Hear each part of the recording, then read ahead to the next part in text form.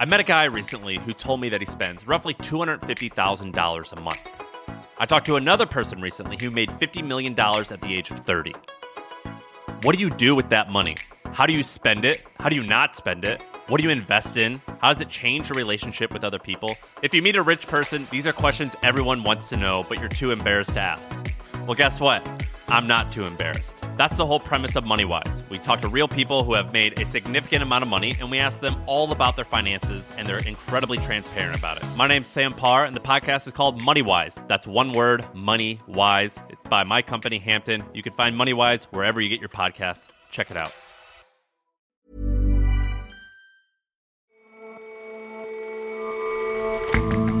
Hello and welcome to The Intelligence from The Economist.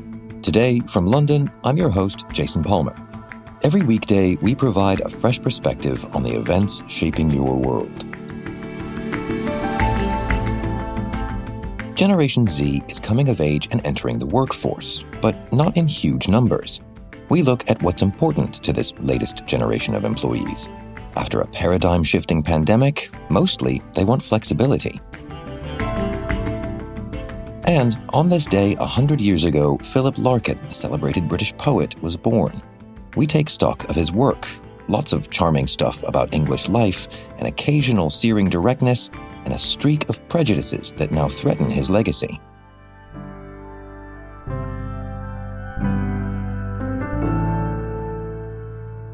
First up, though,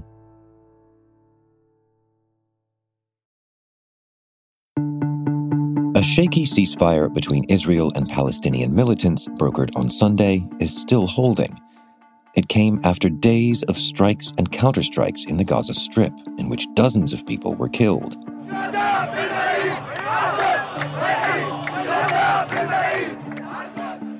Palestinians celebrated after the truce was announced, and on Monday, border crossings between Israel and Gaza reopened. Both sides claimed to have triumphed. כל המטרות הושגו. כל הצמרת הצבאית של הג'יהאד האסלאמי בעזה סוכלה תוך 3 ימים. עוצמתו ותחכומו של צה"ל היכו את האויב מכה קשה. All our goals were achieved, said Israel's Prime Minister Yair Lapid, who claimed that the entire military command of Palestinian Islamic Jihad, or PIJ, had been wiped out. The leader of PIJ, Ziad al-Nakhala, meanwhile also claimed victory on pro-Iranian TV. Conspicuously absent from the discussion was Hamas, the militants-turned-political party often involved in conflict in the region. And whoever claims gains in this latest round of violence, it's the people of Gaza who have borne the losses. The backstory to this started on Monday of last week when the Israeli army arrested an Islamic Jihad commander in the occupied West Bank. Greg Karlstrom is a Middle East correspondent for The Economist. That led to several days of concerns in Israel about possible retaliation from Islamic Jihad in Gaza. There were restrictions imposed on Israeli residents who live near the border. That retaliation never happened, but on Friday, Israel assassinated an Islamic Jihad commander in Gaza, and that was enough to start more than 2 days of back and forth fire across the border. And how serious has this flare-up been? Unfortunately, there are a lot of examples to compare it to in Gaza. Of course, there have been 4 wars in the territory since 2008, and then a number of smaller, shorter rounds of escalation as well. This one ranks on the smaller and shorter side, but still had deadly consequences. There were 44 people killed in Gaza, according to the Palestinian Health Ministry. 2 of them were Islamic Jihad commanders. The original rationale for this, Israel saying it was a preemptive strike against the group. Also among the dead were 15 children, some as young as 5 years old. The Palestinians say they were killed by Israeli airstrikes, whereas the Israeli army says they were killed by rockets fired from Gaza that malfunctioned and landed inside of the strip. On the Israeli side, there were about 1,000 rockets and mortars fired in 2 days, according to the army. Most of those either fell short and landed in Gaza or were intercepted by Iron Dome, by the Israeli missile defense system. And so there were no fatalities reported on the Israeli side. So this is primarily a conflict then with Palestinian Islamic Jihad. Tell me about that group. They are the number 2 militant group in Gaza. Of course, the territory has been controlled for 15 years by Hamas, which seized power in 2007 after winning a victory in Palestinian legislative elections. And they are the dominant force in Gaza. Islamic Jihad plays second fiddle. Ostensibly, there are a lot of similarities between these groups. They're both militant Islamist factions. They have their roots back in the 1980s. They were founded, of course, to fight Israel. But there are a number of differences as well, where Hamas, as essentially the sovereign in Gaza, has had to make a number of changes or compromises to its ideology over the years in order to preserve its grip on power. Islamic Jihad has not had to do that. It's outside of the governing system. It doesn't wield political power, really, in Gaza. It's extremely close to Iran. It receives much of its funding from Iran. And in fact, the group's leader was in Tehran last week while all of this was happening in Gaza. And so while in theory these groups work together and they have what they say is a joint operations room where they coordinate military operations against Israel, in practice, they're often competitors in Gaza. They compete for resources, for support, for men to join their military wings. And so with all that in mind, where is Hamas in all this? It's normally Hamas that we hear about when conflict flares up. That was certainly the case last May when there was an 11-day war in Gaza. Whether or not Hamas gets involved is usually the deciding factor in whether these rounds of escalation only last for a couple of days or whether they become more protracted conflicts. But Hamas, as the ruling party in Gaza, has a number of considerations. One is sort of foreign policy. It has been working over the past few years to build relations with Egypt, with some of the Gulf states, none of whom were particularly keen on seeing this escalate into a lengthy, protracted war. And so there was pressure on the group from outside to sit out the fighting here. There was also some pressure from within. There's public opinion that it has to consider. And it's been barely a year since the last war. Much of what was destroyed or damaged during that war has not been rebuilt. And so there is internal pressure on the group as well from the populace in Gaza, which does not want to see this escalate into another round of fighting. So it has various considerations that it has to take into account. And to some extent, it's probably not unhappy to see Islamic Jihad weakened a bit. The group differs quite often with Hamas on tactics and strategy. It can be a nuisance sometimes to the Hamas leadership because it is a bit more antagonistic or aggressive when it comes to starting rounds of fighting with Israel. And so Hamas chose to sit this one out and on some level probably not displeased with the outcome.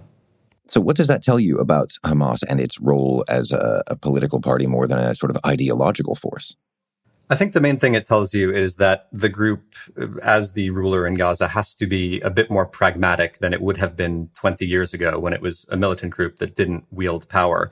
It has, over the years, made some rhetorical gestures in public towards the possibility of either what's called a hudna, a long-term truce with Israel, which would offer not formal recognition, not a permanent promise of peace, but a lengthy promise to stop fighting in return for easing the blockade. It's also expressed some willingness in recent years towards a negotiated solution with Israel. The group's leadership has said if the Palestinian people were to agree on a two-state solution using the pre-1967 borders, then we would go along with that. Now, there are certainly people in Israel and elsewhere who doubt its sincerity about these things, but there is a pragmatism that has grown in Hamas over the past 15 years when it comes to these sorts of ideological questions.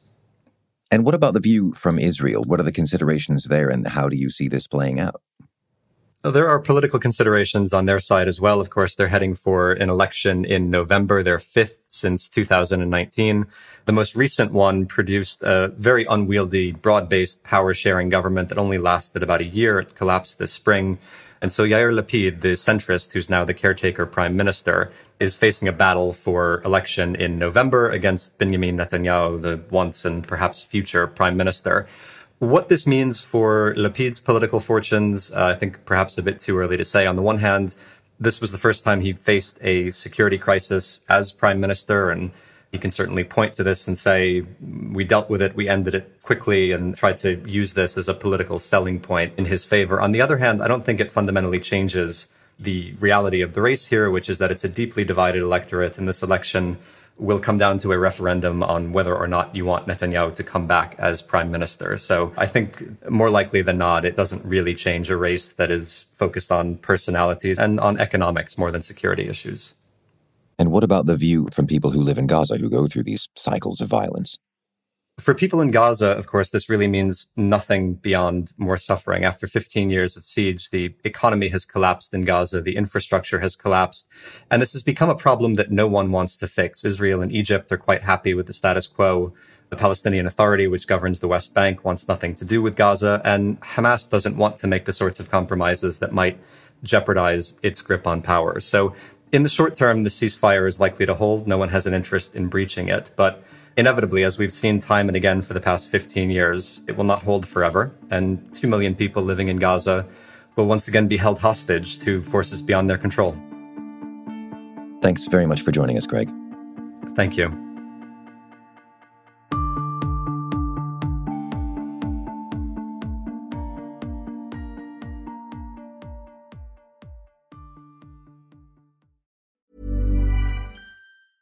I met a guy recently who told me that he spends roughly $250,000 a month. I talked to another person recently who made $50 million at the age of 30. What do you do with that money? How do you spend it? How do you not spend it? What do you invest in? How does it change your relationship with other people? If you meet a rich person, these are questions everyone wants to know, but you're too embarrassed to ask. Well, guess what? I'm not too embarrassed. That's the whole premise of MoneyWise. We talk to real people who have made a significant amount of money, and we ask them all about their finances, and they're incredibly transparent about it. My name's Sam Parr, and the podcast is called MoneyWise. That's one word, MoneyWise. It's by my company, Hampton. You can find MoneyWise wherever you get your podcasts. Check it out.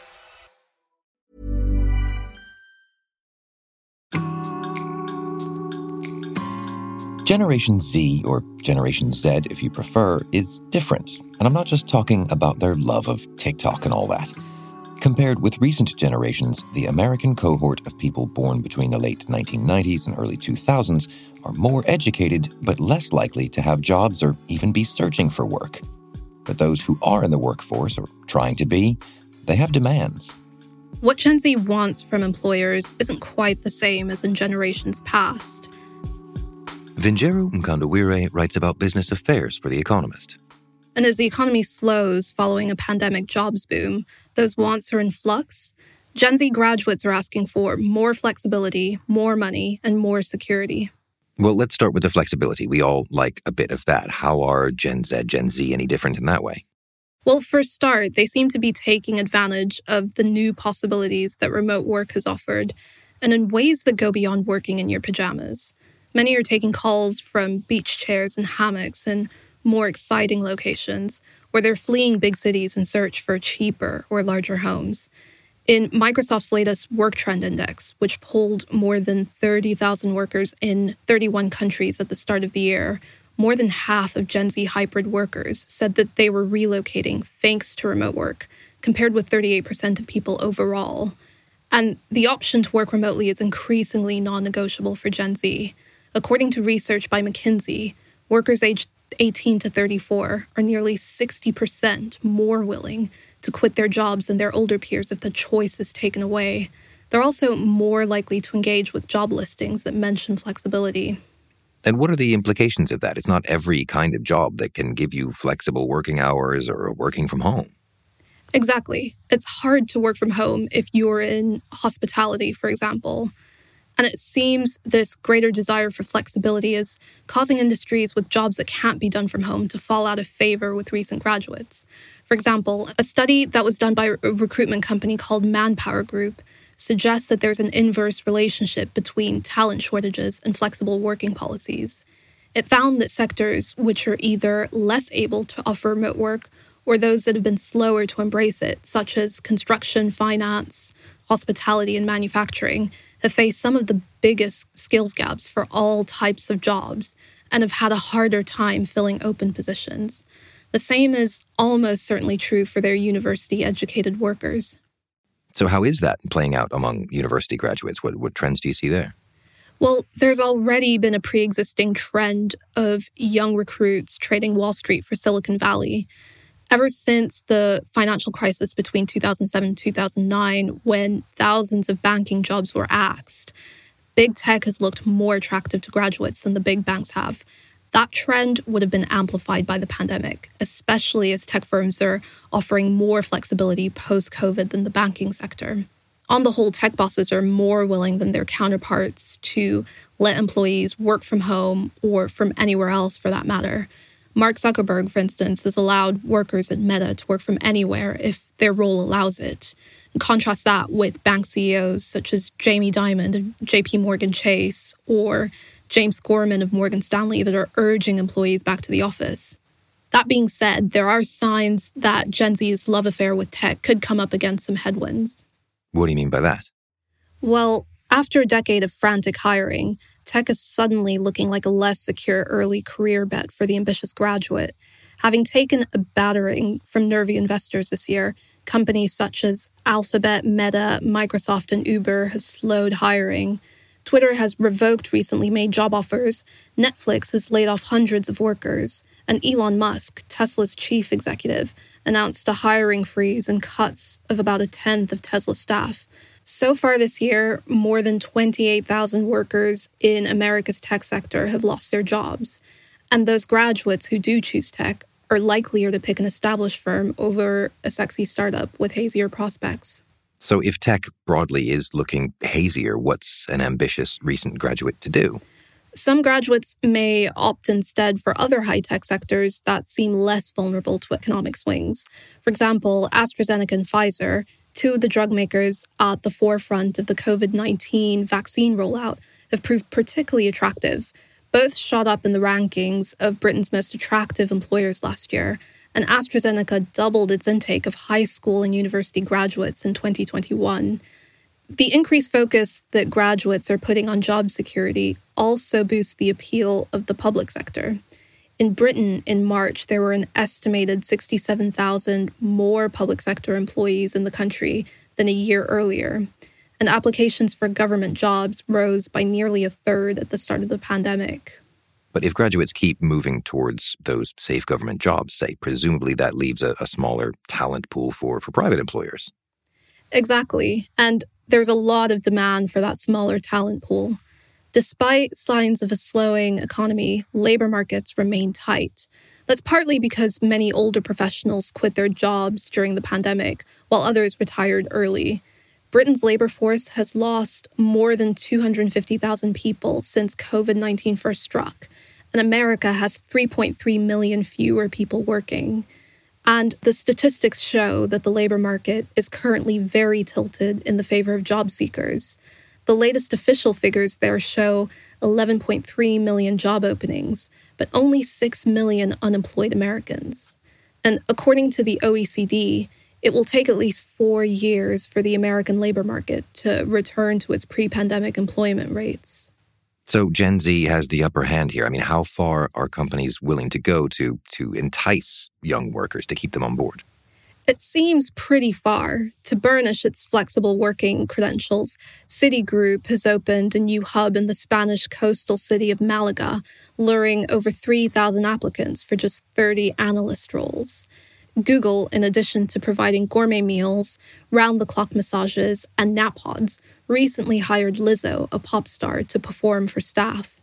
But it seems that despite their love of flexible working and Lizzo concerts, the best thing firms can do to attract Gen Z talent is to cough up more money. According to Universum, some earlier Gen Z hobby horses, such as an employer's commitment to diversity and inclusion or corporate social responsibility, have edged down the list of American graduates' priorities, while a competitive base salary and high future earnings have edged up.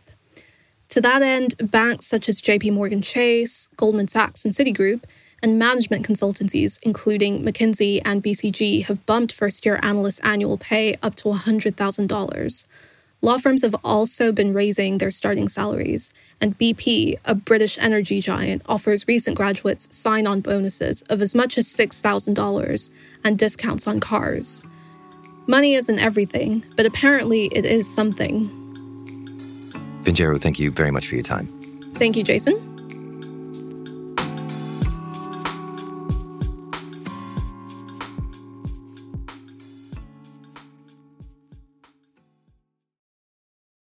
This be the verse. They fuck you up, your mum and dad. They may not mean to, but they do. They fill you with the faults they had, and add some extra just for you. The world of Philip Larkin is far from glamorous. Henry Hitchings writes about culture for The Economist.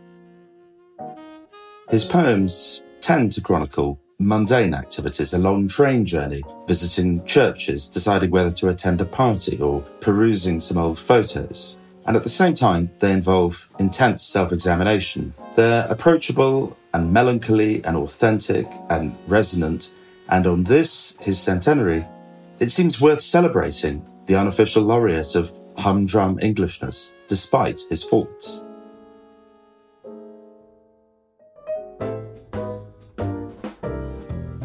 Philip Larkin had an uneventful childhood in Coventry.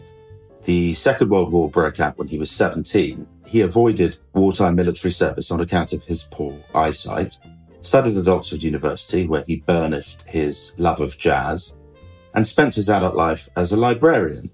His natural habitat was English suburbia, a realm of grey dawns, hollow afternoons, heavy mortgages and low horizons.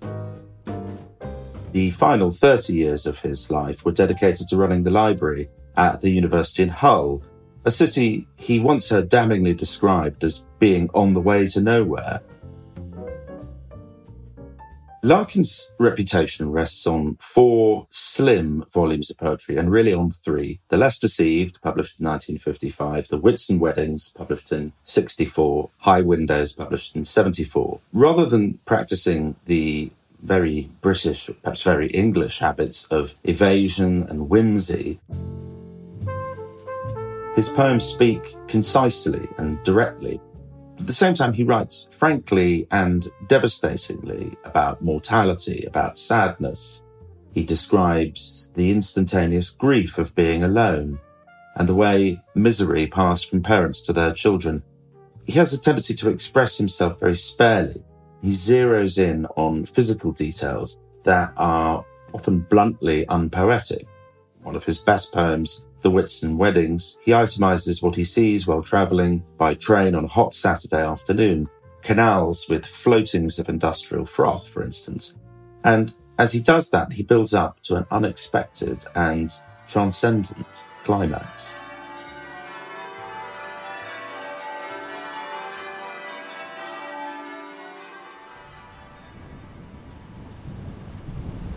Certain stereotypes cling to Larkin, the idea of him as relentlessly pessimistic, relentlessly gloomy. The pessimism and the gloom are definitely there, but they're only part of the story. He has other attributes. He is quite simply very funny, and I think people often omit that from their account of him.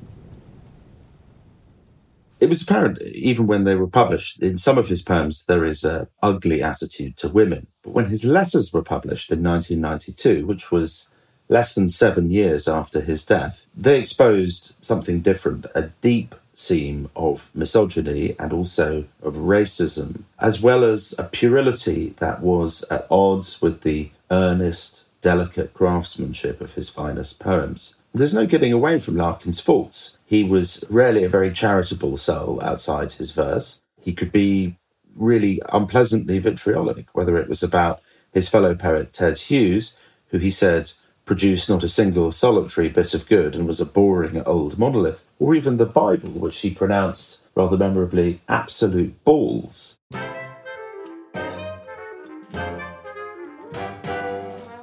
Fundamentally, Larkin is still worth reading today because there really aren't many English writers who have so skillfully melded the lyrical and the conversational, pathos and wit. He's a writer remarkably free of illusions, and he has the strangest effect on the reader. He makes me smile and at the same time shudder at more fully comprehending some of life's less consoling, less comfortable features, and at recognising the quintessence and mixed rewards of Englishness. Man hands on misery to man. It deepens like a coastal shelf. Get out as early as you can, and don't have any kids yourself.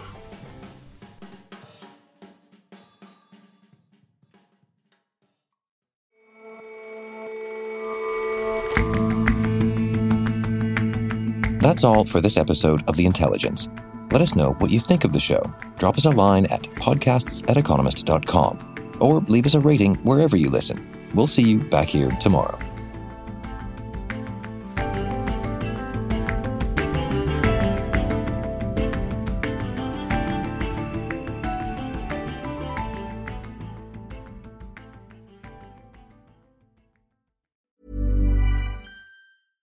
I met a guy recently who told me that he spends roughly $250,000 a month. I talked to another person recently who made $50 million at the age of 30. What do you do with that money? How do you spend it? How do you not spend it? What do you invest in? How does it change your relationship with other people? If you meet a rich person, these are questions everyone wants to know, but you're too embarrassed to ask. Well, guess what? I'm not too embarrassed. That's the whole premise of MoneyWise. We talk to real people who have made a significant amount of money, and we ask them all about their finances, and they're incredibly transparent about it. My name's Sam Parr, and the podcast is called MoneyWise. That's one word, MoneyWise. It's by my company, Hampton. You can find MoneyWise wherever you get your podcasts. Check it out.